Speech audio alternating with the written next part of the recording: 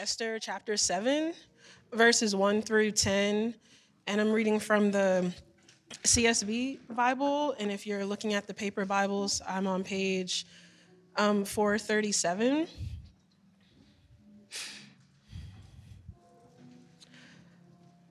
The king and Haman came to feast with Esther the queen. Once again, on the second day, while drinking wine, the king asked Esther, "Queen Esther, whatever you ask will be given to you. Whatever you seek, even to half the kingdom, will be done." Queen Esther answered, "If I have found favor in your eyes, your majesty, and if the king is pleased, spare my life. This is my request, and spare my people. This is my desire. For my people and I have been sold to destruction, death, and extermination. If we had merely been sold as male and female slaves, I would have kept silent. Indeed, the trouble wouldn't be worth burdening the king." King Ahasuerus spoke up and asked Queen Esther, "Who is this, and where is the one who would devise such a scheme?" Esther answered, "The adversary and enemy is this evil Haman." Haman stood terrified before the king and queen.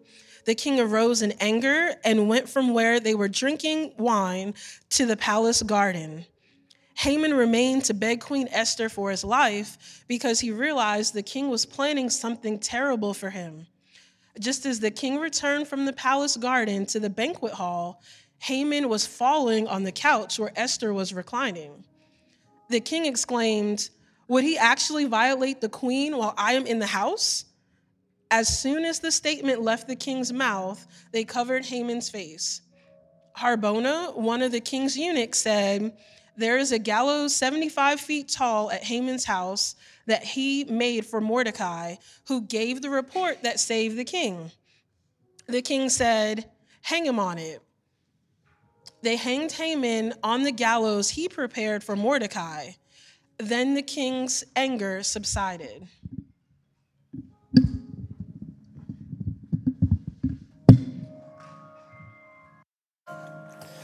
Amen. Let's go before the Lord. As we do this, I want to give you an opportunity. Again, as we come together, we come to worship God together. So it's not just people who are on a stage who are proclaiming the goodness of God. This is an opportunity for us to do that as well. So I want to just pause and just give you an opportunity to say, "God, I praise you for," in one sentence, "God, I praise you for what the Lord has done for you this week." I want to give you guys an opportunity to do that. God, I praise you for the victory in Jesus. Amen. God, I praise you for this sweet baby that we've been praying for. I believe that she's here in your house today. Amen. Amen. God, I praise you for restoration. Amen. God, I praise you for waking me up this morning in my right mind. Yes. Amen. God, I pray for forgiveness. Yes. Amen. God, I praise you for your patience. Amen. Lord, I praise you for the freedom to worship you. Amen. Amen. God, I pray you for peace. Amen.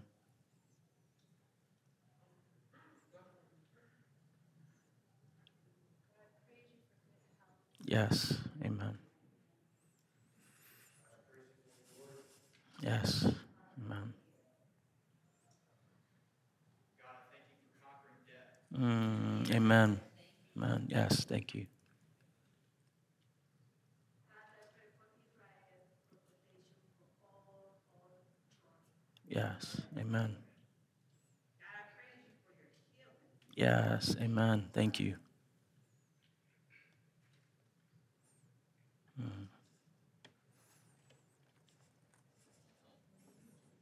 Yes. And Father, we could go on and praise you for your goodness. Thank you. Thank you that you pour out this goodness on us, people who don't deserve it. What we deserve is wrath, and what we deserve is your judgment. but you are a merciful God, a relentless God, a compassionate God who saw people deserving of your judgment, but rather than doing that, you pour out love. And so thank you for that. Lord, as we pray, I think about some of the things that we praise you for.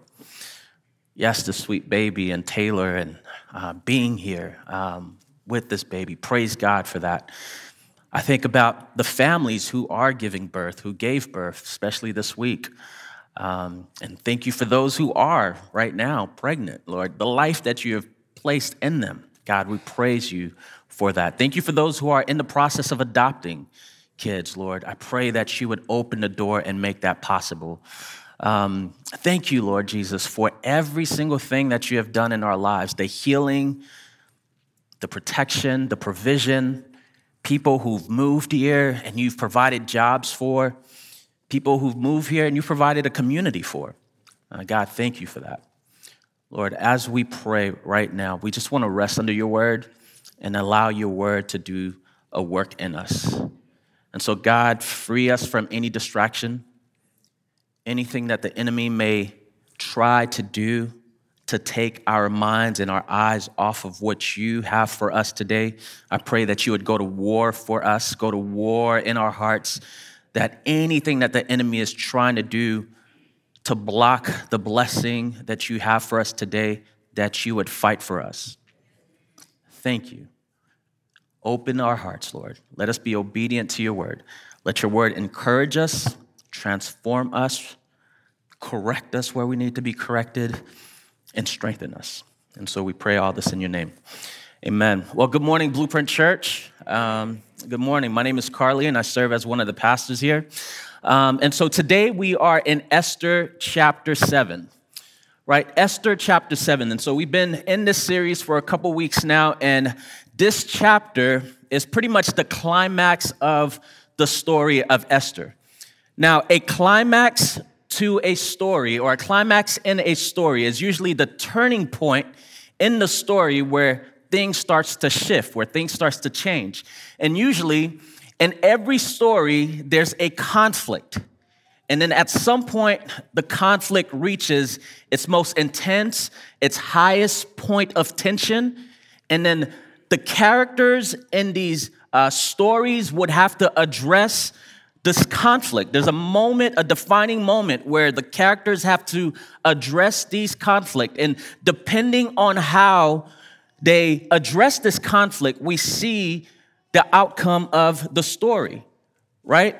The climax is the most significant moment in a story. And this is why whenever you're watching a movie, during the climax, this is when the music starts getting louder, right?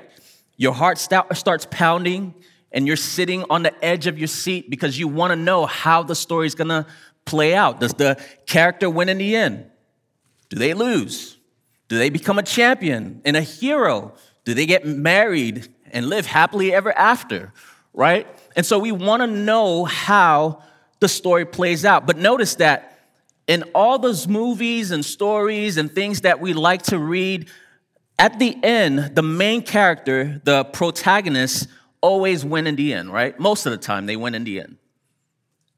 Because most of these stories, when we see the defining moment of these characters, right, we want to see how they defeat the conflict. We want to see how they defeat the conflict because we want to identify with some of these characters in these stories. One of the stories or movie I love, right? We talked about the Avengers, right? That's one of the ones that you have to watch. But another one I'll add to your list is The Karate Kid, right? For some of you who are in college right now, you probably don't know The Karate Kid. The one that you probably know is the one with Jaden Smith. Don't watch that. That's whack. The one I'm talking about is with Daniel and Mr. Miyagi, right? And so in the movie, The Karate Kid, right, I'll just give you a quick summary of it. Daniel moves to a new town, and then he joins this new school, and then he starts getting bullied. And then so Daniel meets this little old guy, Mr. Miyagi, who teaches him how to do karate. And then so Daniel, eventually, he enters into a karate match. And then in this karate match, we start seeing Daniel winning rounds. And then he gets to the championship round. And then when he gets to the championship round, he has to fight Johnny, right? Johnny, who's this decorated karate champ. And so he gets to this championship round, and he's like tagging Johnny. He's beating Johnny. And then Johnny sees that he's losing. And so Daniel goes for a kick. Johnny grabs his leg, and he breaks Daniel's leg. And so now Daniel's on the ground, and he's like, I can't go on anymore. And then Mr. Miyagi comes to him, and he does this little magic trick and touch the leg. And then so he says, Daniel, get up. You can do it. And so Daniel gets up, and this is his defining moment. Daniel gets up, and he's like on one leg. And then Johnny's coach says, sweep the leg, right? Sweep the leg. And so now Johnny comes, and Daniel's balancing on one leg. This is his defining moment, right? He has courage now, right, to face an impossible task. And so now Daniel is balancing on one leg, and Johnny comes to sweep the leg, and then Daniel does this little kick, right, that Mr. Miyagi kind of taught him. Like Daniel's remembering this, right? As he's standing there, he's remembering Mr. Miyagi taught him like this little kick. And then so he jumps and he kicks Johnny and he knocks him out. And Daniel wins, and he becomes the champion. This was his defining moment that changed the rest of his story. And this is why we love movies like that. We love Daniel because we want to identify with him. So when we have a bully, we do this, and they think we know how to do karate, right? But it doesn't work. We still get beat up, right? But those movies have these defining moments that changes the character's story, right? Okay, so you may not like karate movies, right? Like my wife, you probably like these romantic, sappy movies, right? And so, but all of them have the same element, right? It's always the same. So you have this woman who's in love with the guy, and then this guy is kind of like, I'm not sure. And so she's like waiting for this guy to like realize she's the one. And then this guy doesn't realize it, and she's like, all right, this is my defining moment. I just have to move on with my life, right? And then always, she gets a job, and she has to move across the country, right? And so she gets this defining moment where she has courage. She's like, all right, I've been waiting for him. He's not doing anything. He's not moving, so I just got to go on with my life. And so she gets in a taxi, and this taxi is taking her to the airport. Every movie is like that. And so as she right now is facing her defining moment, she makes a decision, a difficult decision, right? And now this guy, the scene pans out to this guy where this guy is like reflecting. And everything starts coming together. Oh man, I am about to lose this girl. She's the woman of my life. And so this is his defining moment where he has courage to pursue the girl. And then so he puts on his clothes, and now he chased literally her taxi. And so now he's weaving in and out of traffic to try to find her, right? And he's looking in every taxi cab to see where is she. And then always she gets stuck in traffic, right? She's stuck in traffic under a light, and he's looking through all the windows trying to find her. And then he finally sees her, and he's like, I love you. And then she's like, what? And he's like, I love you, please stay. And she's like, what? And he's like, put down the window, you know? And so she finally puts down the window, and he's like, I love you, please stay. And then she gets out the car in the middle of traffic, hug each other and spin around. And then this is their defining moment, right? And then for all the women in the room, I look over and I see my wife, and all the women, they're like crying, right? And then so for us as guys, we're like, yo, you knew it was gonna end that way. You knew. But again, these defining moments changed the narrative, changed the direction of the story because they had to make a difficult decision. They had to make a difficult decision, right? And so we see those moments, those defining moments are what changes, right, our narrative, changes our story. When the characters, when we build up the courage to address the conflict. And when we address the conflict, it changes, it shifts the direction of our story. It shifts the direction of our lives. Listen, every single one of us has a defining moment that will change the direction of your life.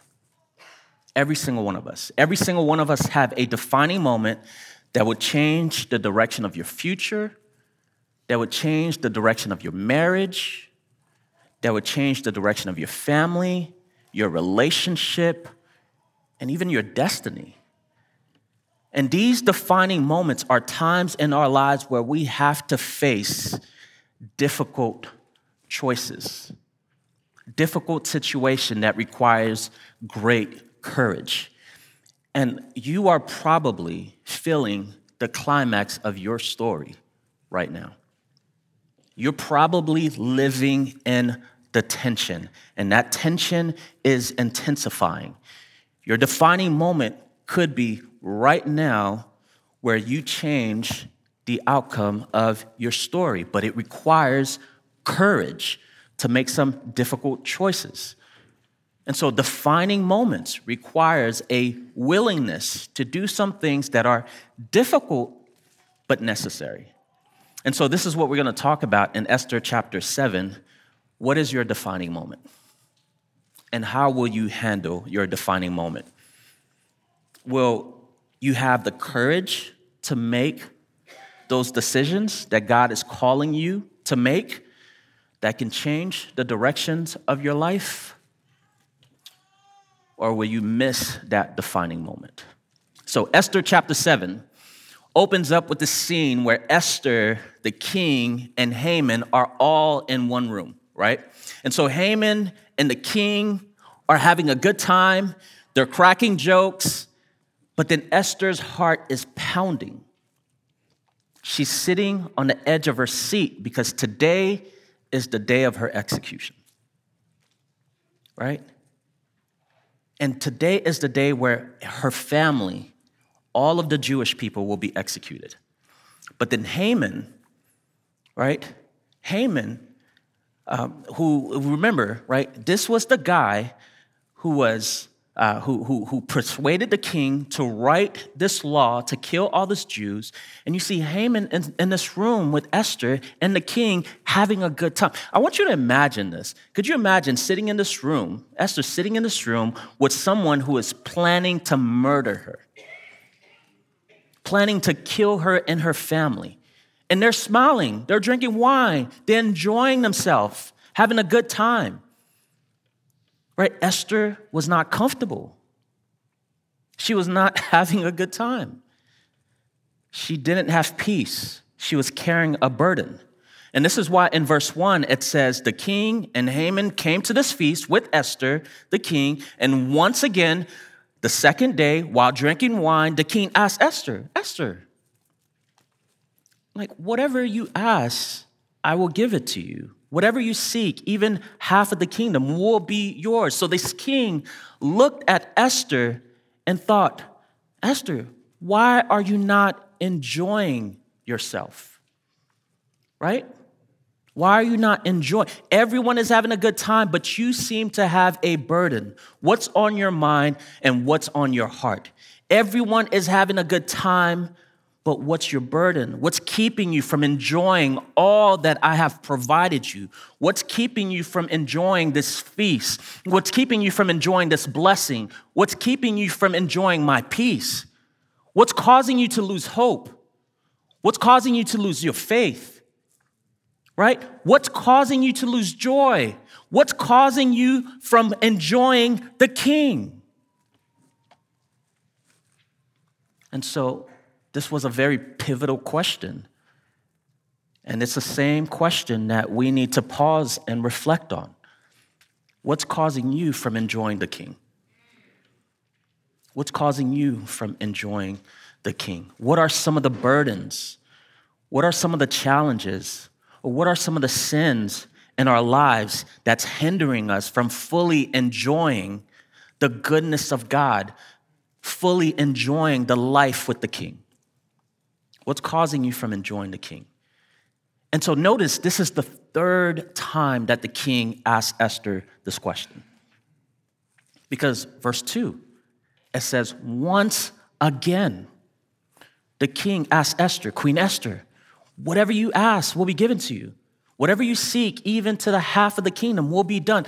3 times this king gave Esther an opportunity to confess to him, to come to him, to lay her burdens down before him.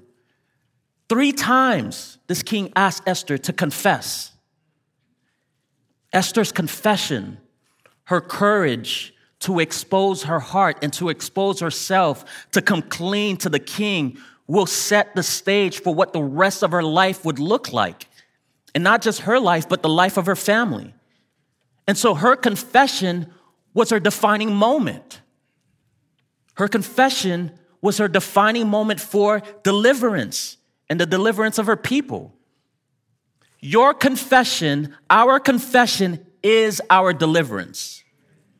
Confession is the defining moment for our freedom.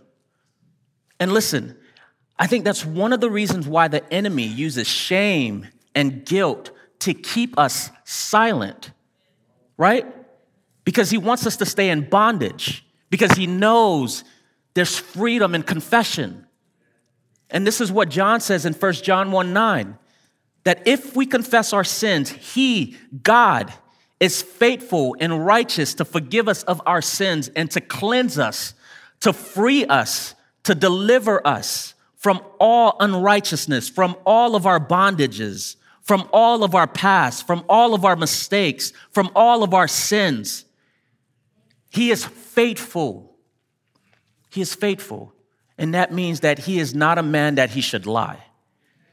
And so when the king says to Esther, when the king asks, Esther, what's your burden? Ask me, and I will do. Our king is faithful. He will not lie. In verse 3, we see Esther's confession. But before we look at Esther's confession, I want to pause to look at how persistent the king was to pursue Esther's confession. How persistent, the persistence of the king. Notice how the king never gave up on Esther, right? Notice how the king was so persistent in asking Esther 3 times to confess, and then constantly met with rejection. And he never gave up. And this is the great irony in this story, in this chapter, because this was not typical of this king.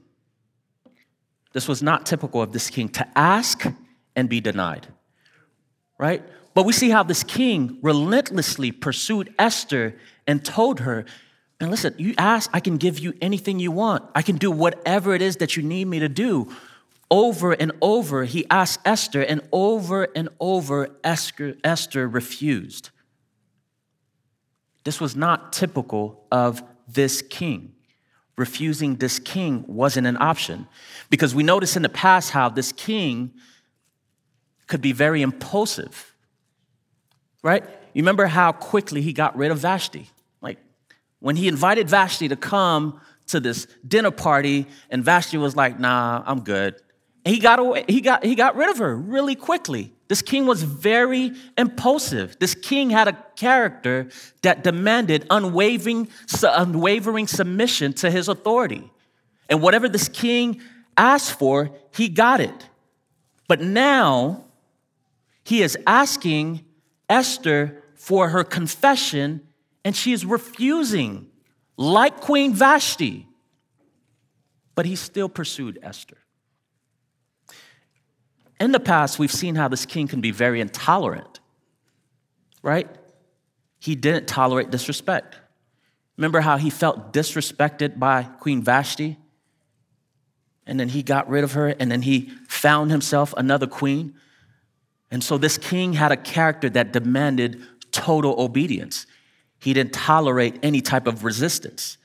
And so we see Esther has been resisting, confessing to him, putting him off, but he still pursued Esther. In the past, again, we've seen how this king could be very impatient. And this king had a character that didn't tolerate delays. And so if he commanded something, he wanted it to be done right now. And then so twice he's asking Esther to tell me what's on your heart, to confess to me your burden. Tell me how I can help you. And twice we see Esther is hesitating to fulfill his commands. But then he still pursued Esther. How many times have we refused and rejected our king? When he calls us to confess, when he calls us to repent, when he calls us to lay our burdens at his feet, he calls us to himself, but we reject him over and over again, but then he doesn't give up on us, right? And we see in so many ways, this king has been putting his reputation on the line for Esther, relentlessly pursuing her while constantly being met with rejection. How shameful he would have looked to his empire if people were to find out. And so this king was willing to sacrifice his pride and endure shame for his bride. This was an uncommon love that this king had for Esther. An uncommon love to be patient, long-suffering, waiting for her. An uncommon love to be compassionate, willing to understand where she's at and giving her time. A willing to set aside his strict nature, willing to show grace. An uncommon love to be relentless, never giving up on her. And listen, people may give up on us if they really knew what our confession was. If they really knew who we were. If we really exposed to them our hearts. They probably would not show grace. They probably would not show mercy. They probably would not show compassion. But we have a king who has an uncommon love for us, right? A love that is unwavering. A love that's not fragile, a love that is strong, a love that is resilient, a love that could handle our flaws and our imperfection, yet still remains constant and faithful, right? And so I believe the reason why, I believe the reason why we don't confess is not because we don't believe that God is faithful. I think the reason why we don't confess is because we don't believe that he's safe. We don't believe that he's safe. So it's like yesterday, my kids did something, and I'm trying to get down to the bottom of it. I'm trying to figure out what happened. So I said, hey, guys, who did this? Confess. And no one wanted to talk. And so I'm like getting mad, right? And so the madder I get, the more they're like, I'm not confessing, right? And I just found out yesterday that they're scared of me, right? I'm like, okay, I felt bad, right? But here's the thing. But the moment I say, hey, guys, you're not going to get in trouble, everyone starts talking, right? Everyone starts talking. The moment they felt safe, they confess. I believe one of the reasons why we don't confess is because we don't believe that God's safe. We don't confess because we are afraid. We believe that God is not safe, and so we hide. And so in the story, multiple times the king tried to call Esther out of hiding. Multiple times he tried to create this safe space for her, to make it safe for her to open up, to bring to him her burdens and fears and struggles. Multiple times we're seeing how this king has given her this opportunity to just come out of hiding, to come clean. I want to hear your prayers. I want to listen to your struggles. I want to offer you comfort and guidance, to be your refuge. But we have a distorted view that our king is unsafe. A distorted view, maybe we've done too much for him to show grace. Maybe we've done too much for him to show compassion. Maybe we've done too much for him to show mercy.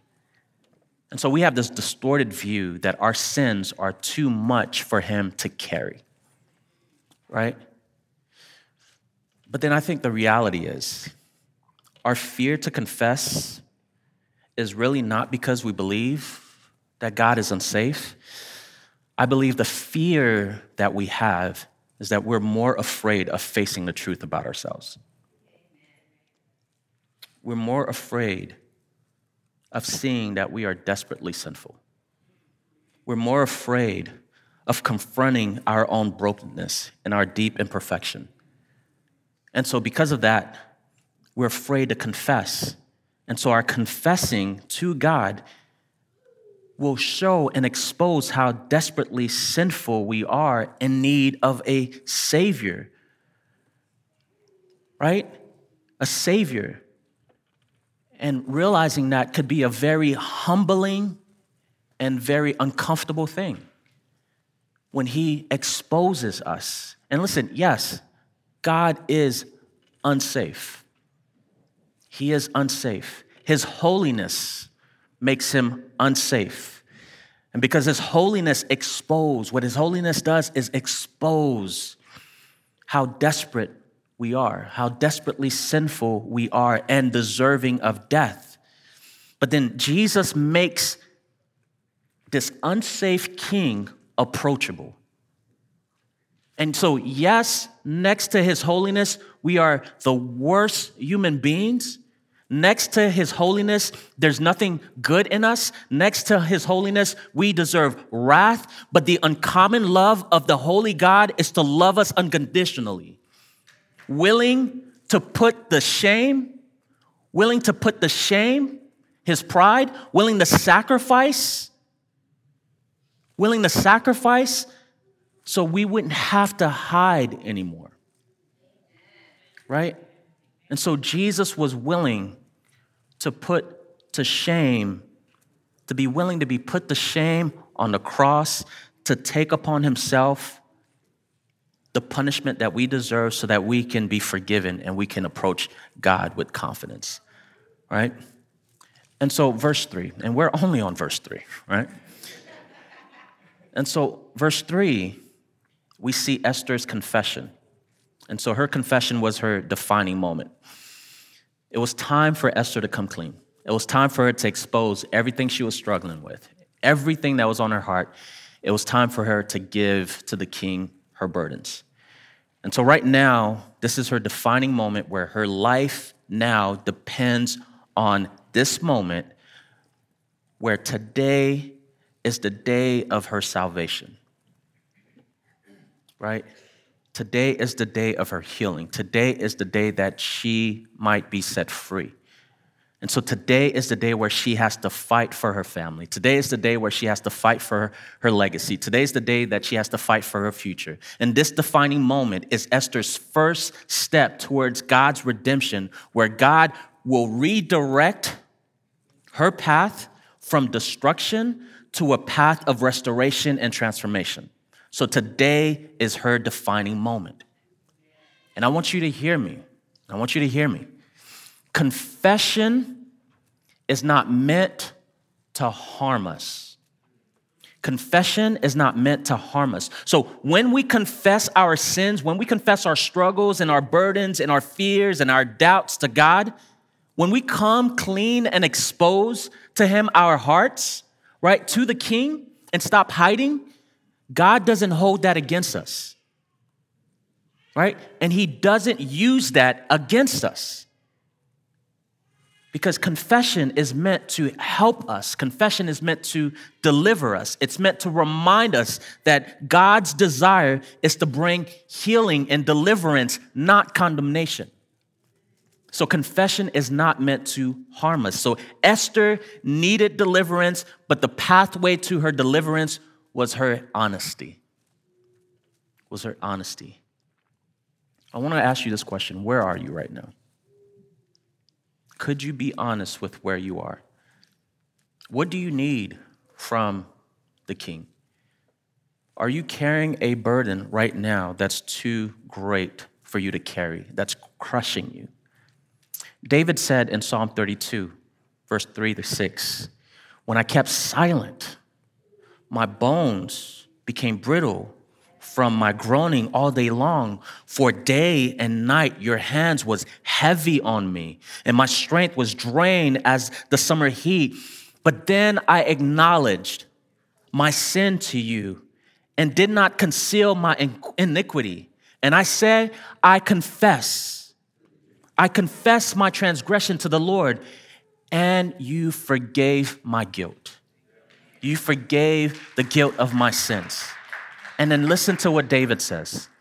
Therefore, and I want you to hear this for yourself, therefore, let everyone who is faithful pray to him immediately. Are you carrying a burden that's crushing you? Will you be honest and come out of hiding and confess? The king says, come to me, Esther. Come to me. See, your turning point, our turning point is our confession. Your confession is admitting that, God, I need you. I can't do it on my own. And this confession will change your story and will change your life. And we see again in verse 3, Esther's confession. She tells the king, if I have found favor with you, king, if it pleases the king, grant me my life.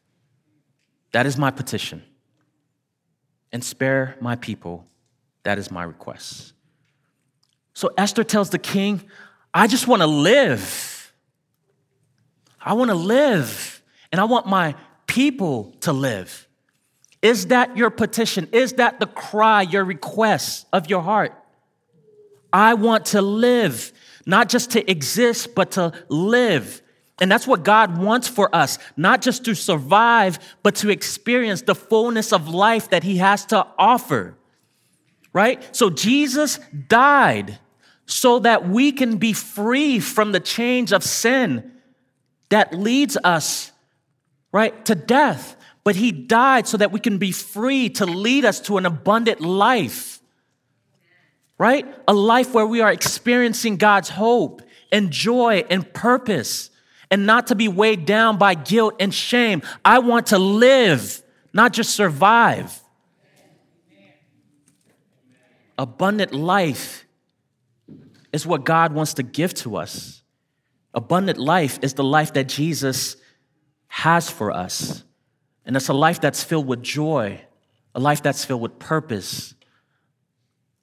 It's a life where we experience God and we enjoy him.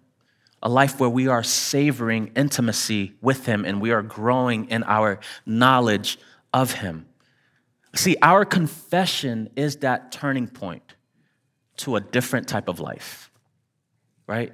And so Esther tells the king, I just want to live. I just want to live. And then we see in verse 5, the king asks Esther, who's threatening your life, right? Who is this, and where is the one who devises such a scheme? And then Esther says, the adversary, the enemy, is this evil Haman. Could you imagine Haman hearing that? It's like, wait, who, me? It's like, right, can you imagine the moment that Haman heard that, right?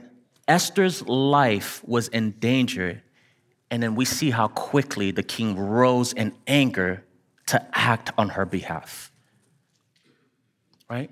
And so we see how God is not a God who just delays when we cry out, but we see in the story how the king got up and then he left the room and then he went into his garden palace.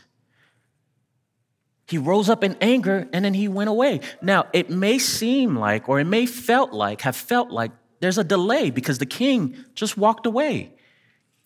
But the king was preparing the perfect plan and the perfect opportunity to reverse the situation in Esther's life. And so when we confess our sins and when we confess our struggles to God, his plan is to bring about full redemption, which involves taking what was meant to destroy us and transforming it into a source of victory. He turns our weaknesses and failures into an opportunity to showcase his redeeming love. Just like the cross, we see this. What was meant to destroy Jesus and bring him shame was the very thing that God used to showcase his redeeming power, right? His redeeming power to give us hope, his redeeming power to give us life, his redeeming power to save humanity. And so your story and your past, no matter how broken it may be, God's power of redemption has incredible capacity to turn your story around. And that's what redemption is. God's power of redemption brings healing, it brings restoration, it brings purpose out of all of our brokenness. God's power of redemption can turn around whatever is broken. God's power, listen, could turn around your life. It could turn around the situation in your life. It can turn around your marriage. It can turn around your family. It could turn around anything that is broken in your life. God's power of redemption, even those things that may seem like it's too late, there are no limit. There are limitless possibilities of God's redemptive work in our lives to offer hope and to offer us a fresh start. And so we see what's so amazing about this chapter is how the king reversed what was meant for harm, right? God can change any circumstance, any person, any heart, no matter how hopeless it may seem. Look at this reversal in verse 6. Haman stood terrified before the king and queen. The king arose in anger and went where they were drinking wine to the palace garden. Haman remained to beg Queen Esther for his life because he realized the king was planning something terrible for him. And just as the king returned to the palace garden, to the banquet hall, Haman was falling on the couch where Esther was reclining. Esther, at one point, was terrified of Haman. And we see this reversal. Now Haman is terrified of Esther. Esther at one point was begging for her life. Now we see this reversal where Haman is begging for his life. Haman at one point was planning something terrible for Esther. Now we see the king planning something terrible for Haman. Haman at one point wanted all the Jewish people to bow before him. Now he's bowing before Esther. That's how God can radically restore, radically reverse whatever situation is in your life. That's the power of his redemption. Amazing. And so just like that, we see how God reshapes Esther's life in his providence. And so nothing about what you're going through, nothing about your past is a waste. Nothing. Every experience, every trial, every failure plays a role in reshaping your life into a powerful testimony, reshaping your life into what God intends for you. And so we see how God will reshape your life. And we see how this king got up to go fight for Esther to reshape her life. And then all we see Esther is doing right now is reclining. She's being still. See, at one point, her heart was pounding. At one point, she was sitting at the edge of her seat. And now we see she's reclining. In verse 8, the king comes back and he sees Haman falling on the couch where Esther was reclining. When God fights for us, all we need to do is be still. Be still. We see the significant transformation in Esther's demeanor. Initially, she was afraid, and now she's confident because the king is fighting her battles. When we trust God, he gives us peace, even in the most challenging situation. And then he says to us, be still and know that I am God. Be still and know that I'm fighting for you. Be still and know that you're not alone. Be still and know the battle is not yours, but it's the Lord. Be still and know that I am with you and not against you. Be still and know that I am your banner of victory. Be still and know that I am your refuge and your strength. Be still and know that I am always with you. And so this is what happens when we confess. Our role is not to work out our salvation. Our role is not to work out our deliverance. Our role is to trust and be still. The king gives rest. And this is what Jesus says in Matthew chapter 11, 28. Come to me. Come to me. All you who are weary and tired, come to me. All of you who have a burden that you can't carry, come to me, and I will give you rest. And so you see how we rest because we know that God is at work behind the scenes, orchestrating a divine plan for our good and for his glory. And so we get in verse 8, the king comes back and sees Haman falling on the couch where Esther was reclining. And the king exclaimed, "Would you actually violate the queen while I am in the house?" As soon as the statement left his mouth, they covered his head. Right? And so there was a rule in the palace that you couldn't get close to the queen. And so now Haman is at her feet begging for his life. And so the king thought that Haman was trying to take advantage of his wife, to violate his wife. And then he says, "You dare to touch my bride. You dare to violate my bride." And we see how God has a jealous love. This king had this jealous love for his bride, in the same way that God has a jealous love for us. A jealous love that would go through great length to show us how much we are loved. You dare to touch my bride. A jealous love that would sacrifice not just half of my kingdom, but a jealous love that would give his only son to redeem us. You dare to touch my bride. A jealous love that would be willing to lose his life so that we can find ours. A jealous love that drove him to the cross. And we see, just like this king, God has this jealous love to fight for us because he wants us. God wants you, and he'll fight for you. And because he wants our hearts completely devoted to him, he'll fight for you. Anything that gets in the way of that, God will fight against it. And listen, God will even fight against us. God will even fight against us.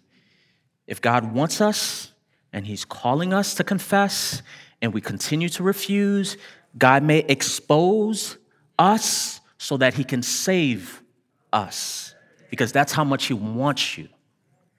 He wants you. And so sometimes God exposes us, and that is his sign of grace, because he doesn't want us to continue to destroy ourselves. That's how much God is jealous for us. And then we see in verse 9 and 10, Haman is taken away. And so he's actually executed on that same gallows that he built to destroy the Jewish people. Right? Harbona, one of the king's eunuch, said, "Hey, king, there's actually a gallows 75 feet tall at Haman's house." All right, it's kind of like a snitch, but it's okay. And then so Haman built this gallows for Mordecai. And then so the king said, "Hang him on it." And so they hang Haman on the gallows that he prepared for Mordecai. Then the king, listen to what it says, then the king's anger subsided. The anger of the king subsided, meaning the anger of the king was satisfied. The anger of the king needed to be satisfied. And so Esther's confession led to the king's anger, and the king's anger was not satisfied until there was deliverance, until the enemy was vanquished, until the enemy was finished. And so God's wrath against us was not satisfied until Jesus said on the cross, "It is finished." Right? All of our sins, all of our failures, all of our past, our confession, when it was nailed on the cross with Jesus, The wrath of God, the anger that God had towards us was finished, was satisfied. We were free. We were delivered. And this is why our confession is the defining moment in our lives. There's a rising moment. There's a rising conflict. There's a rising tension between us and God. A rising judgment. There's an appointed day for all of us to be executed, to die, because of this rising climactic moment. There's a great conflict with God, and we are his enemy. We are the Haman in this story. And if we don't confess, we will be destroyed in God's anger, and nothing can deliver us from this anger. But the turning point in our lives, the turning point in all of our story is when we confess to Jesus, save me. I want to live. Jesus, I need you. Jesus, I am desperate for you. Jesus, turn my life around. Jesus, I'm willing to make the difficult decisions that are necessary for change. When we confess, that's the turning point in our lives. The turning point in all of our story is when we say, Jesus, I need you.